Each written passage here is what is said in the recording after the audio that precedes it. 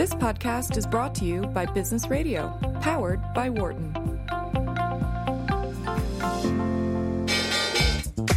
Welcome to our Behind the Markets podcast. I'm your host, Jeremy Schwartz. Alongside Wharton Finance Professor Jeremy Siegel, we tackle market trends every week on Wharton Business Radio, Sirius XM Channel 111. Our guest consists of experts like the world's leading authority on long-term economic growth, Bob Gordon. We will continue to see jobs created rather than destroyed. Nick Rusinoff, expert on currency research. That's what you see for those safe haven currencies is hedging the FX risk is actually exposing you to more risk. Or even the head of the Digital India Foundation, Arvind Gupta. The reason that people are talking about India is massive digitization and financial inclusion that we have done over the last couple of years. This is a special edition of the podcast with co-host Wes Gray, CEO of Alpha Architect. Enjoy this week's show.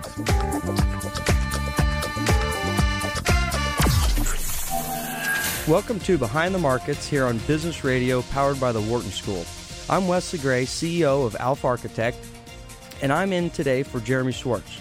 Joining me here in the studio is Doug Pugliese, Director of Portfolio Services at Alpha Architect, our firm. Doug, thanks for being here. Thanks for having me. Two great guests in the studio with us today. We have both Ken and Jim. Ken, Jim, thanks for showing up. Glad to be here. Thank you for having us. And today what we're going to be talking about is ESOPs, Employee Stock Ownership Programs. Ken, do you mind just giving us a little background on yourself, how you got into the ESOP business and what you're doing there? Well, I'm really not in the ESOP business. I'm in the plastic tubing and hose and manufacturing business. I decided to use the ESOP as a ownership tool to reinforce ownership and reinforce the hard work that my employees have put in for so many years.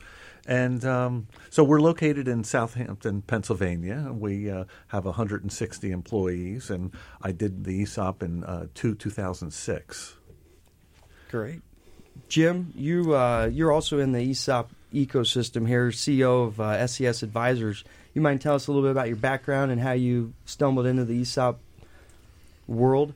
Sure. I'm a lawyer by background, but we have both a law firm and an advisory and compliance firm, SES Advisors and Steiker, Green, Apple, and Fusco, and we focus almost exclusively on ESOPs, ESOP companies, and creating employee ownership.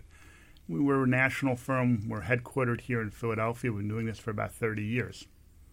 Outstanding. And Doug, you're helping me co-host today. You mind just doing a quick introduction to your background and how you got into the ESOP world? Oh, yeah. Thanks, Wes. At Alpha Architect, I manage a strategy focused on helping business owners who sell their companies to ESOPs to roll over those proceeds in a diversified and very tax-efficient manner. I've been in finance my whole professional career, and delighted to be here today with everyone. Great. And then, Ken, let's shift back to you. You actually run an ESOP within your firm. Do you mind just explaining just high-level background for the listeners here who may not even know what an ESOP is? What are they at a high level, and why would you as a business owner want to implement this in your company? Okay, an ESOP is a retirement plan. It's set up by.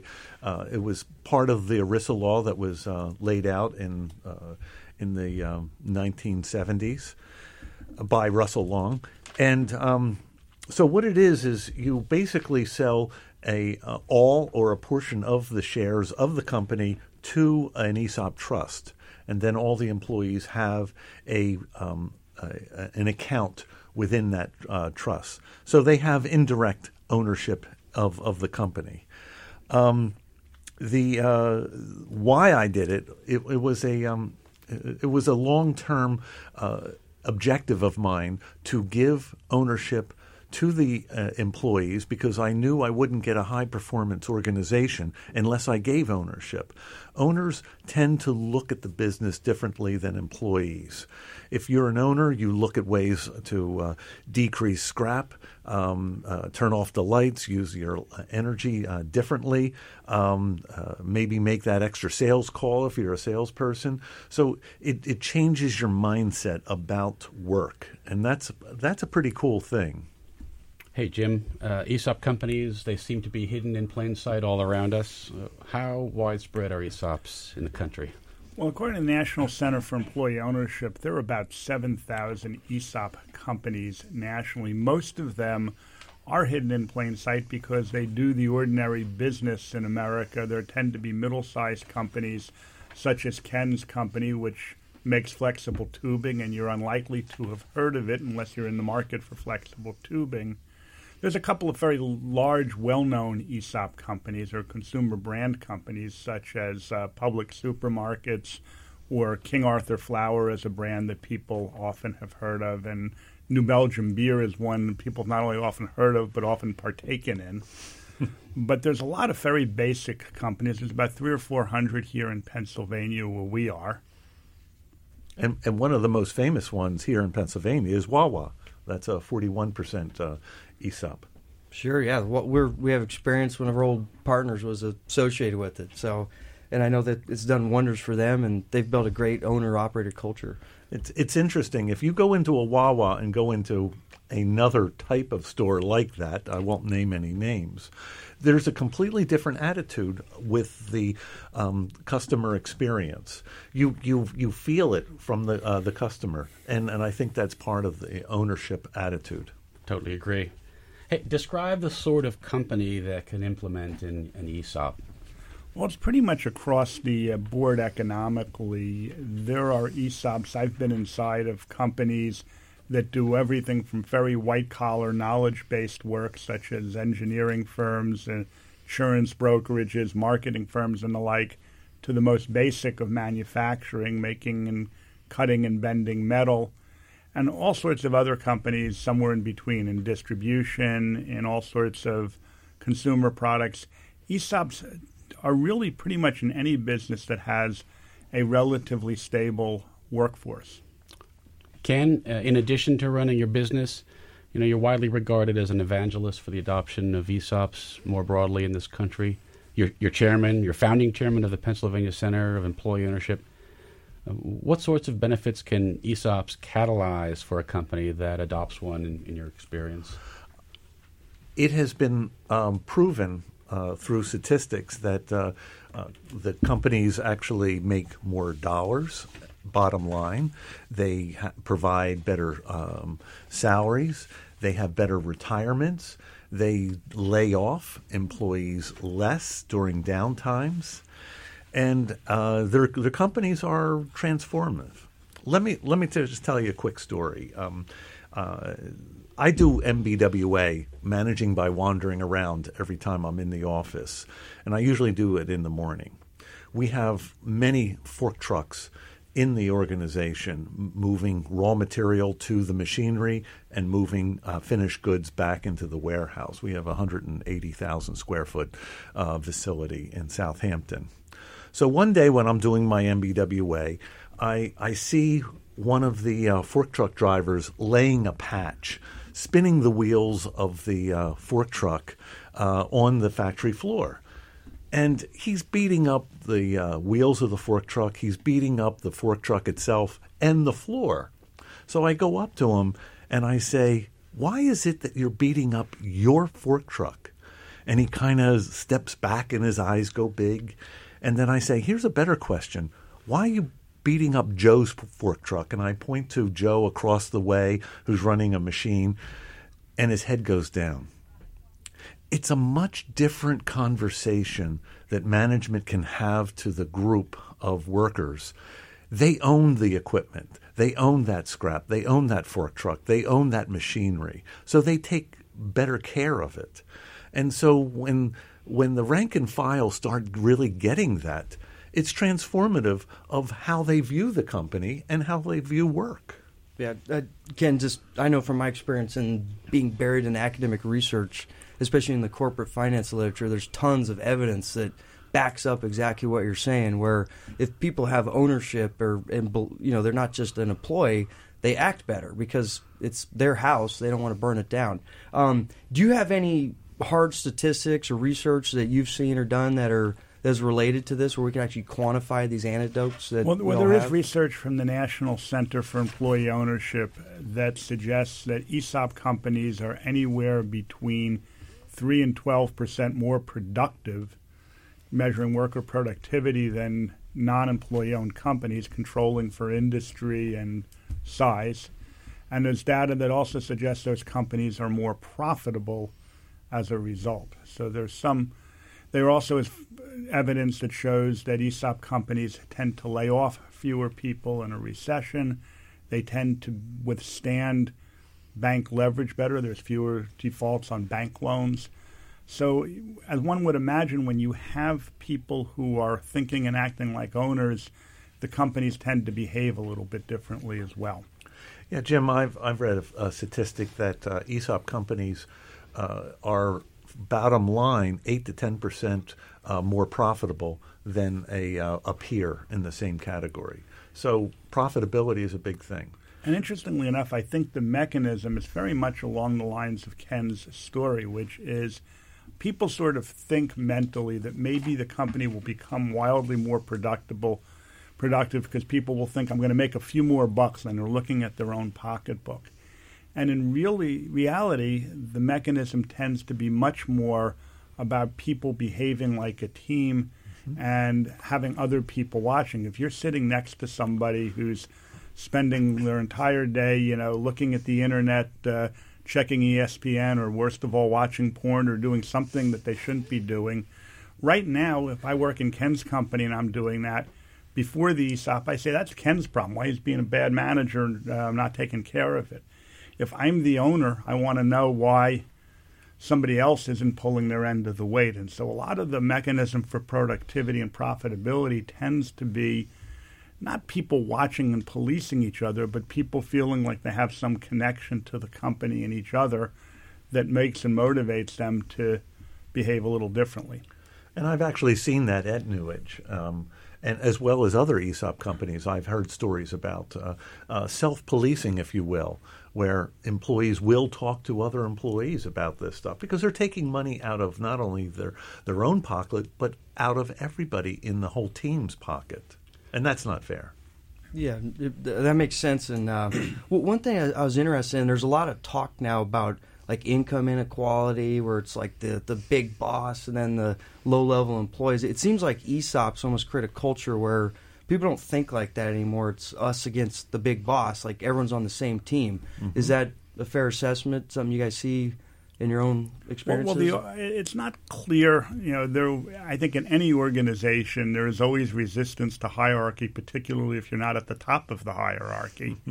I think it is much more the idea that everybody is participating in the outcome. And so originally the whole idea of ESOPs came about because a fellow by the name of Louis Kelso wrote in the 50s talking about the idea that if we didn't have some mechanism to broaden ownership, we were going to have a very small group of owners and a very large group of people working for those owners, and that would inevitably create a lot of social conflict. And lo and behold, there's some truth to that as it's occurred.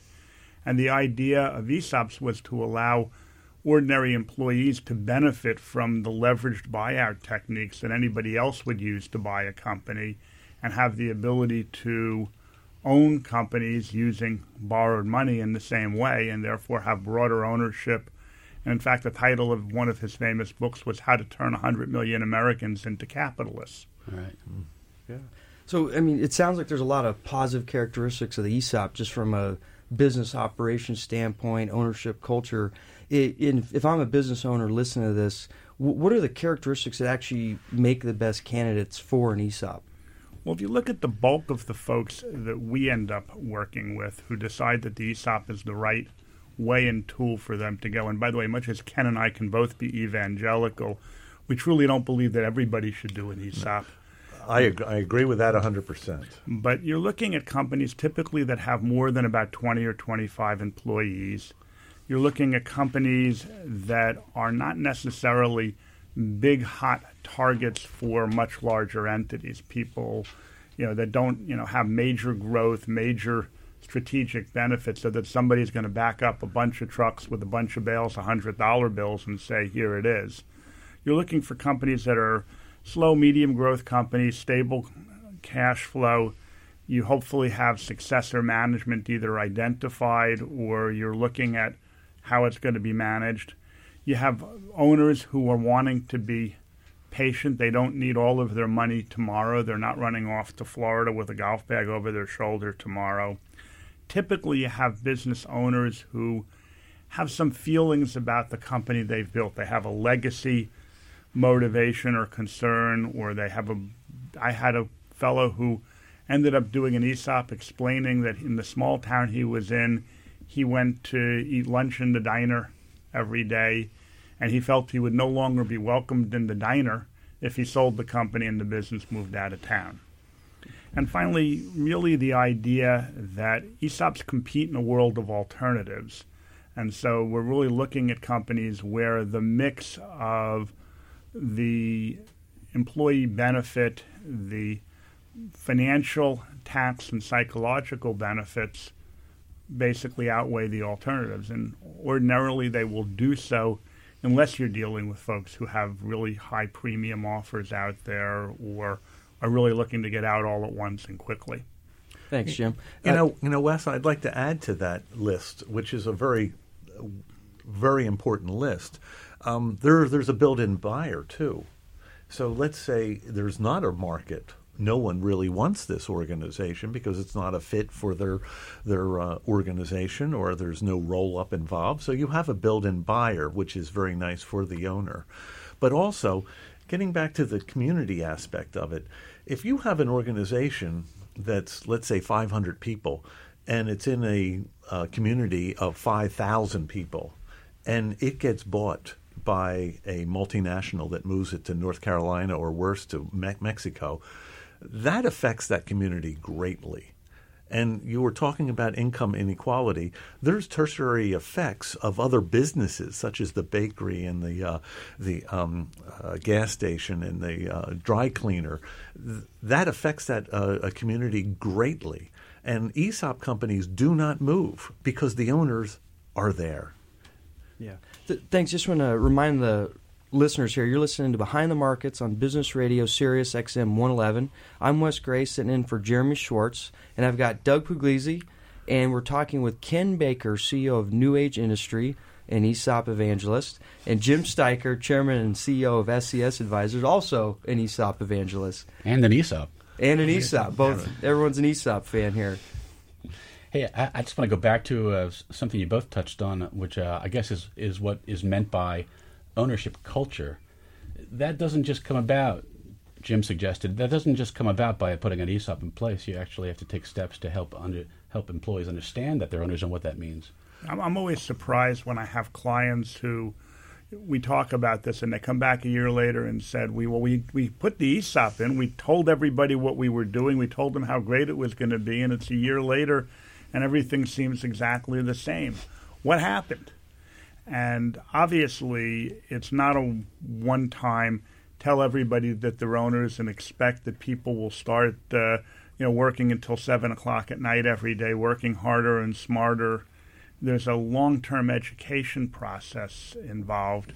And I know Ken's done a lot of work in his company, and I think one of the things we see is that the most successful folks at building a culture not only build the team and cultural aspect of being an ESOP, but also really focus in on education, focus on how to tell people what's important in the business. If you don't give people a scorecard, they can't play the game. And so a lot of times, the easy one to see is in a manufacturing company. Every manufacturing company I've ever been in that has done an ESOP seems to have then ended up focusing on scrap, because that's the easiest thing to deal with and control in a manufacturer. And you almost always see if you educate people on the effect of scrap on their future value, you'll get people very motivated and focused. You'll get those kinds of benefits that you perceive. Sure. Matter of fact, That's one of the downsides. So let's be totally transparent here on both sides of this thing. Yes, I'm an advocate for ESOPs, but there are some downsides with it, and one of the downsides is this communication effort that has to happen, not just once, not twice, but it's ongoing. Every employee has to really be educated about what is the ESOP, how does it work, and how does the company make profit, and how can that employee work to make profit for that, because then that translates into share price increase and dividends, increased dividends. Another downside with the ESOP is they won't get it right away. You will know, the founder or the CEO will say, I've done a great thing for these people, and they're not getting it right away. But they will if you do this communications, and then when they start getting their yearly statements and they start seeing the value go up and they start seeing the dividends and share price, they will start getting it. And so that's a cool thing. Yeah, Ken, go for it, Jim. I just wanted to say ESOPs are probably, when they work well, are the best evidence of the old famous Peter Drucker quote of culture eats strategy for breakfast. Absolutely. Hey, so you have anecdotally backed up all of the academic literature and the surveys and the studies that support why ESOPs are good for the economy. Congress has also recognized the benefits of broad-based employee ownership and has put in place a number of incentives to promote their formation. Without diving in too deeply into the weeds, Jim, maybe you can describe what some of those benefits are in broad strokes? Well, the tax benefits sometimes tend to be the headline that gets people to be interested. It's sort of the banner on the front of the door. And put simply, the benefits from a tax perspective with ESOPs are, first of all, the opportunity to fund the purchase of the stock of an owner with tax-deductible dollars, the ability to create a benefit for employees in stock that they don't have to pay taxes on immediately because we're using a retirement plan mechanism here, the ability of a company owned by an ESOP to avoid, in some cases completely, paying any current taxes on their income, and finally the ability of business owners who sell to an ESOP under certain circumstances to defer or eventually permanently avoid capital gains tax on the sale. Sure. So one thing that I do talk to CEOs and founders about is it's almost the secret sauce of this whole thing, which is the tax benefits, the money that was going to the IRS before you did an ESOP actually goes to the ESOP and then goes to pay back the loan. There's no other financial vehicle which allows you to do that. And if you do a partial ESOP, such as what I sold 49% of the ESOP to the employees in 3 different tranches. I did 30%, 10%, and 9%. And I did extensive education over that 10-year period. Share price has gone up 600%. So my share, my value that I've taken off the table is incredible, but also it has created great wealth for all the 160 employees of New Age Industries as well. And Ken, you're a great example of a company. A lot of the business owners we speak with, especially when they're in their 50s, they're sort of getting toward the end, and they're very anxious to take a few chips off the table. Mm-hmm. And when you look at the world and say, gee, I've got this valuable company, it's not so big that I've got everybody in the world knocking on my door where I'm going to go public tomorrow, but I got a pretty good, valuable company, but I have most of my eggs in one basket. And the world of buyers for a minority interest in New Age Industries is probably, shall we say, a very tiny world out there, as it would be for most privately held companies. And ESOPs are really one of the only mechanisms out there where the owner of a closely held company can go and create internally a friendly buyer for a minority interest in the company and then reap the benefits of having shared that ownership if you have by watching employees now motivated and involved create more value. And I would add that when you sell a minority interest in your company to an ESOP, you're not impairing the strategic value of that company to a third-party buyer down the road. You're not causing anyone else to say, hey, I can't touch that company now because someone else owns a piece of it. Now, I always tell people, if you sell 30% of your company, and maybe you sell your 30% for $3 million because your company is worth $10 million, and 3 years later somebody starts backing up the truck and they say, well, here's $20 million if you'll sell to us. The answer is you may only own 70%, so you're 70% rich at that point rather than 100% rich, but you've already taken money off the table, and there's nothing that's going to impair that buyer from buying the company. So the way I'm hearing this as an outsider on ESOPs, we get to minimize taxes, increase productivity. Everyone on average seems to make a lot more money. I want to circle back to the potential cost just to make sure we clarify that with folks. And you talked about the educational effort, and just so we get a sense of how big or how small that is, are we talking 1 week, have a meeting? Is this like a year-long massive management effort to get the employees on board? Just because this is obviously an awesome vehicle for a business owner, but let's make sure we put a little more emphasis on the pain and anguish potentially attached to it. Absolutely. So I would highly recommend any CEO or founder that decides to do an ESOP hires a communication firm.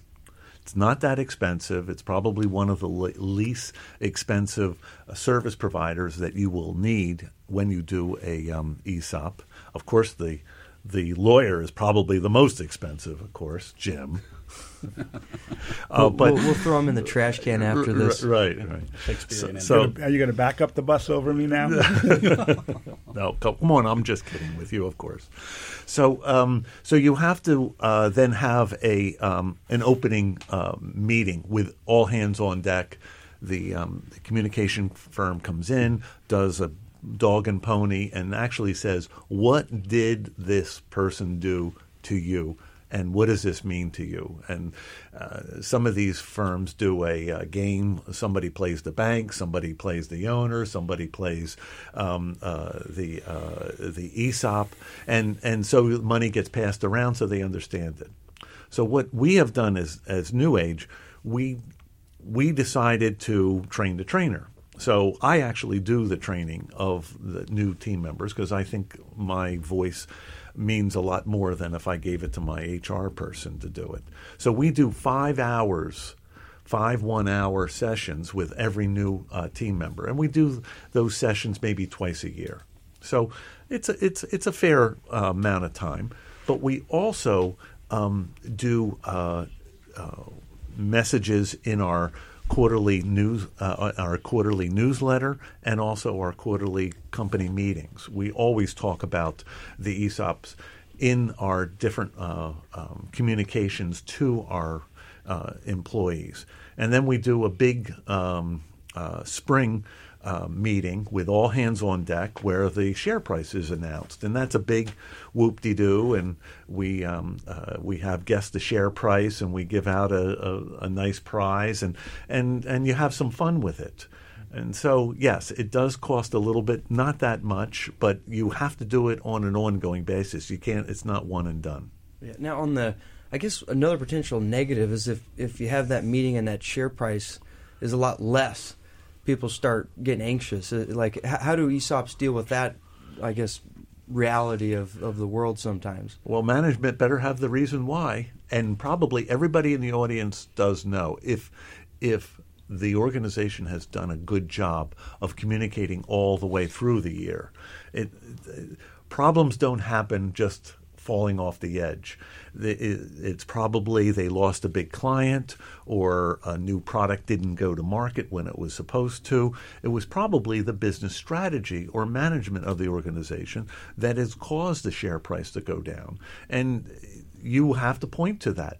And that can be a rallying call to, we need to do better. If we're all in this together, share price went down by 10%, what do we got to do to get the share price up? And you get everybody coming up with ideas, and that can actually make the share price go up even more than it was before. Sometimes dips in things actually make for a nice positive. Well, what we're going to do is we're going to take a quick break, so stay tuned, everyone. We're going to continue this conversation about ESOPs after a short break. Just a reminder, I'm Wes Gray, and you're listening to Behind the Markets on Sirius XM 111. Welcome back to Behind the Markets here on Business Radio, powered by the Wharton School. I'm Wes Gray, sitting in for Jeremy Schwartz today. My guests today are Ken Baker, the CEO of New Age Industries, and Jim Steiker, Chairman and CEO of SES Advisors. Joining me in our discussion today is Doug Pugliese, who works with me at Alpha Architect. Gentlemen, thank you for being back here. Before we continue our excellent conversation here on ESOPs, I'd like to switch it over to Wharton Professor Jeremy Siegel, author of Stocks for the Long Run and Future for Investors. Professor, what's your take on this week's market activity? Well, I'm looking at the Dow today, and as we speak, it's down 31 points. It's the first time that we haven't moved 100 up or down, to show you how volatile we have been recently. But I think the biggest pressure on the equity markets is going to be that interest rates. Now, we got the FOMC minutes on Wednesday, and although nothing new was in it, it reminded us that they are on an aggressive path of moving rates upward. And in fact, some of the FOMC members are now talking about not only are risks balanced between inflation and deflation, but there may actually be more risks of inflation. As we know, oil hit a 3-year high, gasoline hit a 3-year high, the CRB index, which is a broad-based commodity index over 20 commodities, is approaching a 3-year high. We saw the PPI, Producer Price Index, move up more than expected. The CPI was pretty much as expected, but core rates now are up 2%. It looks like the PCE deflator coming out is going to be 2%. And by the way, all this is happening in spite of the fact that the Citibank Economic Surprise Indicator, which talks about real economic growth, has not been doing that well. Real activity is not booming. First quarter GDP of people I follow look like it's going to be under 2%, although second quarter is looking close to 3%. But it's certainly not as rosy on the real side as we saw in the middle of January, yet commodity prices and prices are upward. All this means that I think the Fed is still going to do 4 rate hikes unless we get a significant slowdown in labor market growth. And although last Friday, we definitely did get a slowdown, that really just offset the previous month of February. So I think that this is going to bedevil the markets, and it's going to make it, despite good earnings, and we're into earnings season, it's going to make it a tougher time for this market, equity market, to make big headway in 2018. Excellent. Ken, Jim, Doug, any questions for the professor? Professor, are you a buyer or a seller right now? Well, I'm a holder right now, but I have a big equity position. The prices are good. I mean, we're selling around 17, 18 times this year's earnings, which is quite fine in a low interest rate environment and even a slightly higher interest rate environment. But if you think, as I do, that the 10-year is going to 3.25 by the end of the year, it's going to be hard for stocks to certainly post double-digit gains. I would not sell. And I still think emerging markets looks fairly good, and even Europe, although its economic slowdown index has actually gone down more than the U.S., is still selling it at cheaper. Now they have a different product mix than we do towards cheaper PE stocks, but I still think market is definitely a hold, not a sell. It's just that all the optimism and enthusiasm that we saw in January, I think has disappeared, and we're going to have a tougher time. Thank you. Professor, this is Wes. I have to ask real quick. I know you're a trend follower at heart. It's in your book. If it breaks the 200-day moving average, are you going to take some chips off the table, or are you long and strong? Yeah, I have a chapter in my book about the 200-day moving average, and, the answer, as time has gone on, I mean, I forget which year it was a few years ago, where it went up and back to 200. If you bought and sell, you would have been chopped up to bits and spit out with transactions costs. So I do think we had the momentum broken by that big correction late January, early February. And I do look at the 200 moving day, but no, I think prices are still cheap enough that it really wouldn't induce me to do any selling. Well, thanks for all that, Professor, and you have a great weekend. Yes, thank you very much. All right. So back to the studio here with Ken Baker and Jim Steiker. I think, Doug, you wanted to start the conversation off here. Go for it. Well, we've heard such wonderful things about the tax benefits that ESOPs create. On the one hand, more efficient, more productive companies, how ESOPs enhance the economics of a community. Why doesn't everyone do an ESOP? I mean, what are we missing? Every once in a while we do this pitch well enough that we get that question. And I think there are really two big enemies of ESOPs, really three if you really go forward with it. The first is complexity. ESOPs are a complex regulated structure. You have to deal with lawyers and financial advisors and all sorts of other professionals, most of whom you'd rather not see or talk to or pay. So I'd say complexity is certainly an enemy. We're in a regulated, the price of the tax advantages is the regulated process. The second is cost. It costs money to hire advisors to do this. It doesn't tend to cost as much as selling your company to somebody else, but it tends to cost more than doing nothing. So people can get a little focused on the cost. The third is the world is something better, and the fourth is inertia. The world is something better is somebody willing to pay enough of a premium or come up with a deal or a structure that better meets the needs of the shareholders. And the fourth is inertia. People don't tend to do things until they have to. One of the things I've noted for years is that a lot of businesses have a selling cycle that's measured in days or weeks or months, and mine is measured in weeks and sometimes decades. I have worked with companies on ESOPs where my first meeting with them was literally a dozen years earlier when they saw maybe this would be a good idea, and you get those calls out of the blue of, hey, I'm back. And that's the inertia factor of it. Takes a long time for people to figure out what they want to do. And that comes back to the idea that when you're talking to business owners about ESOPs, you're not talking about an investment in the stock market. You can't have the conversation that Wes and Professor Siegel just had of should I buy or sell, let me walk to the market or go onto the computer and make a decision. You're talking about people's livelihoods and identities. So business owners are really interesting characters to deal with, and entrepreneurs are even more interesting characters to deal with as they go through this decision-making process and they try and sort out for themselves where their values are, what they care about. And there's a piece of the decision that always gets made by algebra, meaning what are the dollars at the end of the day and how it works.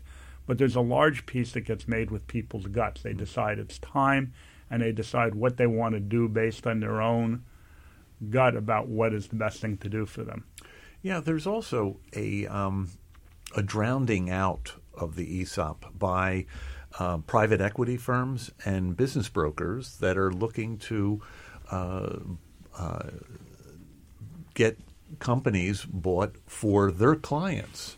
And there's so much money out there, as everybody knows. There's so much cash that the conversations via email, FedEx packages showing up at your doorstep, phone calls from business brokers and private equity firms. It just is a drumbeat every day. I get them, and I'm sure most companies do because there's so much cash. There's not a lot of people that are pushing ESOPs. That's one reason why I got into this whole thing, because I wanted to Jim does as a service provider for the industry, and there's other service providers.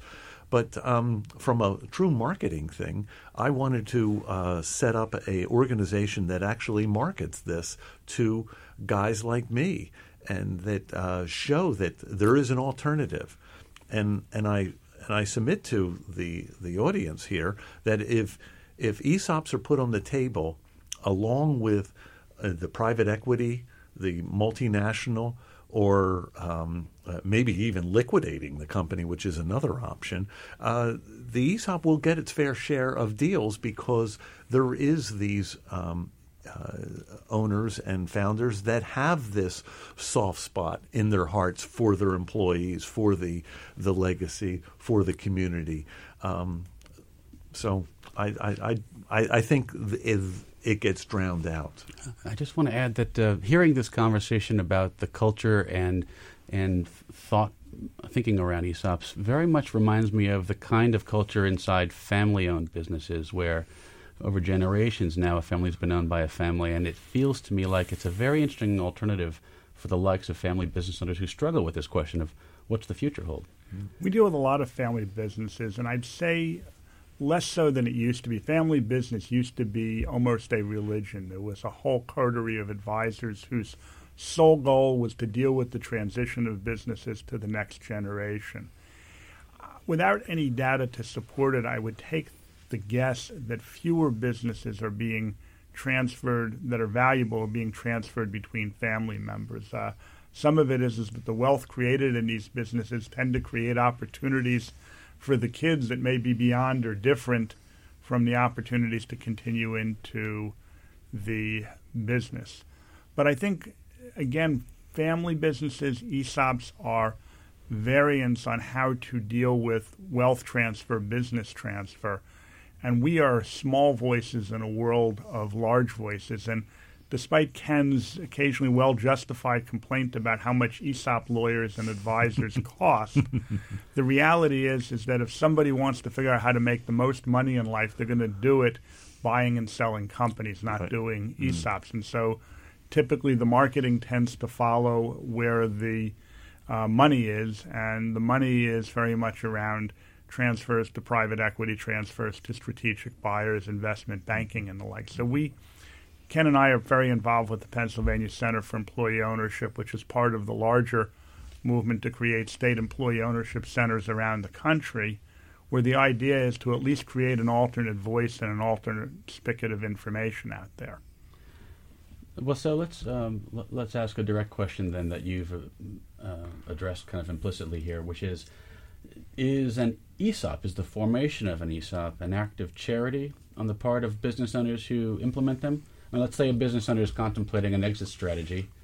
Is she going to have to suffer a haircut in terms of the value that she receives for the sale of her shares? Well, the valuation should follow pretty much what a financial buyer, such as a private equity firm, would pay. We're looking at the company and saying, effectively, what's the present value of the future cash flows of the company, risk adjusted, which is what a private equity buyer does and what an independent valuation firm does in the context of an ESOP. The trade-off tends to be that private equity firms offer somewhat more cash at a closing, and strategic buyers even more so offer more cash at a closing. And the compensations to a business owner for taking less cash at closing is more involvement and more control over the company in the interim, to be able to participate actively, control the destiny of the company, and also possibly some future upside. Ken's a great example of selling the company in stages and really reaping the benefit of the increased performance of the company while having been able to take some chips off the table. Well, that's it's a very good point. The share price has gone up 600% of New Age.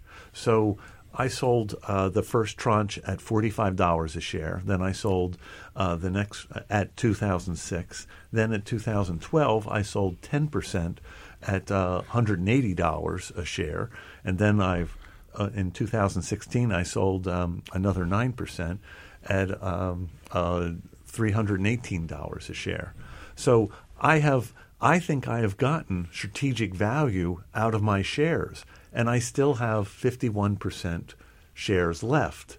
So who knows where the share price is going to go in the future, and I still have that ability to get the value out of those shares. Ken's one of many clients I have where I wish I had the foresight to ask to be paid in stock rather than cash. So here's an interesting thing. We talk about strategic buyers, And they will pay more because 1 and 1 equals 3. If my competitor bought New Age, they would probably take us off the table, raise prices, take the couple handfuls of technical people, shut down our plant in Southampton, and monetize the whole operation. But I submit to you, if an owner gets, let's say, $25 million for selling to an ESOP at the end of the day, and a strategic buyer offers an extra $3, $4, $5 million, how much is enough? Will that $4 or $5 million really make a material difference in his life? And if he does do that, what are the downsides of doing that deal with a strategic buyer? No legacy. All these people are out of a job, layoffs. The community maybe is harmed by the plant being moved. All these issues. So how much is enough? It's an interesting question to ask. And I always ask, and these are two questions that Jim actually taught me, which are, what are the hopes of your business when you sell? And this is another better question. What are the fears that you fear if you sell? What could be the downside? Yeah, Ken, I think what's really interesting here, just again as an outsider listening to you, there's a huge movement right now towards ESG kind of impact investing, where more and more people are starting to think like, how much is enough? And if I sell this to a strategic buyer and they rip everyone out and they go to Mexico and I just screwed over like a whole community, like that probably matters to me as a person in that community, because now I'm going to be on a, people are going to be witch hunting after me. So bad karma. Bad karma. It's just, it seems like ESOPs, despite we were talking about this conflict where, the bankers maybe don't get paid as much. Mm-hmm. I'm bullish. I'm feeling bullish the more you guys are talking about this, because I feel like impact and ESG and wanting to have a lasting, societal community element is a interesting thing. So just a reminder to our listeners here, I'm Wes Gray, and you're listening to Behind the Markets. And I'm here in the studio with Doug Pugliese of Alpha Architect, and our guests are Ken Baker, the CEO of New Age Industry, ESOP evangelist, and Jim Steiker, chairman and CEO of SES Advisors, also an ESOP evangelist and a affordable, low-cost lawyer who will get the job done. So we backed the bus off of him and hooked him up. So, Kid, I think he's caught underneath it. Oh my gosh! That's why I tried to pull the bus off of him and give the pitch. He's cheaper than the investment bankers. Oh yes. I'll take Jim over over a private equity any day. Sure. So Ken, just one last follow up there. In your heart of hearts, do you believe that had you done a strategic buyout or financial buyer transaction, you would end up probably being worse off just on a strictly financial basis? That's kind of what I'm hearing. I think I would be long term. Absolutely. I'm not going to sell the 51% until who knows what. My people are always asking me, Ken, when are you selling the 51%? Because they see the share price and dividends and all that.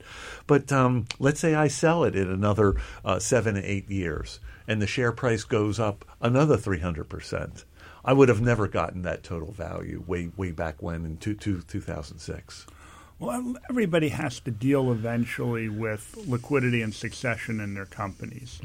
And liquidity is a good thing. So it lets money be invested somewhere else in more diversified ways. It lets people plan their lives with some greater level of security and planning. But when you look at how you're going to do it, you not only look from a financial point of view, and ESOPs often are the best financial alternative, you have to look holistically. You have to say, what's going to make me happier and have a better life at the end of the day? And some of that's money, but some of that is the rest of the story. And if you talk to folks who sell their companies, particularly to private equity as it happens, you don't always hear a lot of happy stories. So this brings up probably a good question. The name of the show is Behind the Markets, and we probably have a lot of financial advisors listening today. What would you say to a financial advisor who deals with business owner clients, how would you advise him to consider introducing this concept to his clients?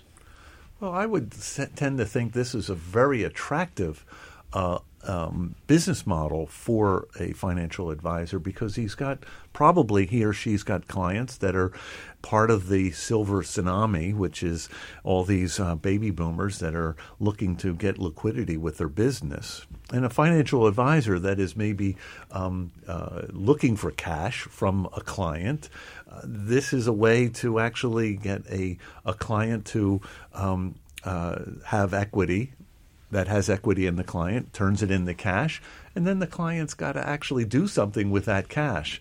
And, of course, the financial advisor takes that and invests it in shares in large companies or bonds or what have you. So I think it's a very attractive thing. And there's another aspect of this. If the financial advisor is truly a trusted advisor, he or she should be talking about these types of things and giving the whole picture of what are the options for their client. And ESOP is one of those very important things, and it should be put on the table if their client is looking to do a exit or a succession plan. And one practical point, which is many financial advisors have clients where they would believe it's in their best interest of their clients to be more diversified. The client has too much concentrated risk in a closely held company.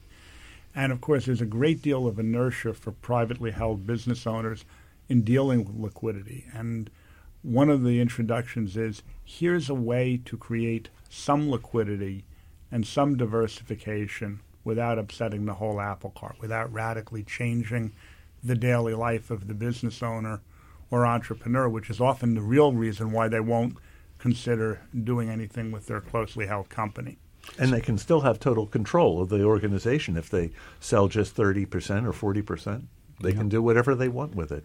So talk about the advisor universe. If a business owner is considering an ESOP, what is the preponderance of expertise out there among attorneys, accountants, and so forth? I mean, would you go to your general counsel to have him serve as your ESOP advisor? Absolutely not. As Jim mentioned, ESOPs are more complex, and you want to use service providers that have done several of these, and not just one or two. You don't want your service providers to learn on your dime, because it will cost you a lot more. So there are ESOP lawyers across the country that do this. We have several here that are very good in Pennsylvania. You need evaluation firms. You need third-party administrators, and your accountant. You may have to change your accountant, because the accountant really has to know how to handle the balance sheet more specifically, and so that may be a downside too. And you want to have an accountant that has done several of these things and has them under their belt. The first step is usually to find an advisor who can be either a finance-oriented or a legal-oriented professional who can give a fairly comprehensive explanation and view of how it might work, based presumably on a fair bit of experience. And if you can find somebody that can act as that kind of a quarterback, they can bring you into ESOP land, such as it is. So, gentlemen, we're having to wrap up here, but real quick question, leave the audience with some resources. How can listeners find you, gentlemen?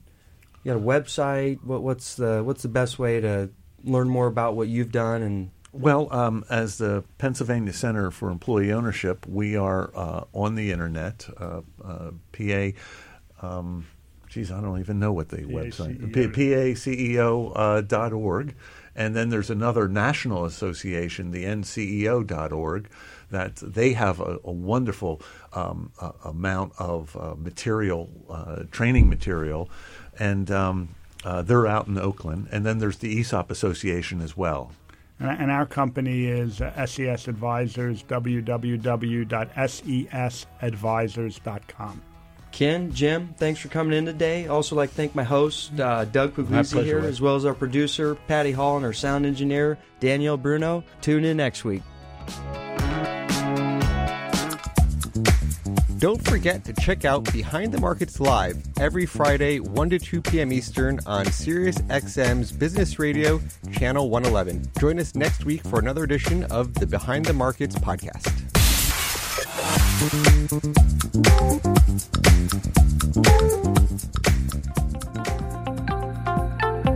For more insight from Business Radio, please visit businessradio.wharton.upenn.edu.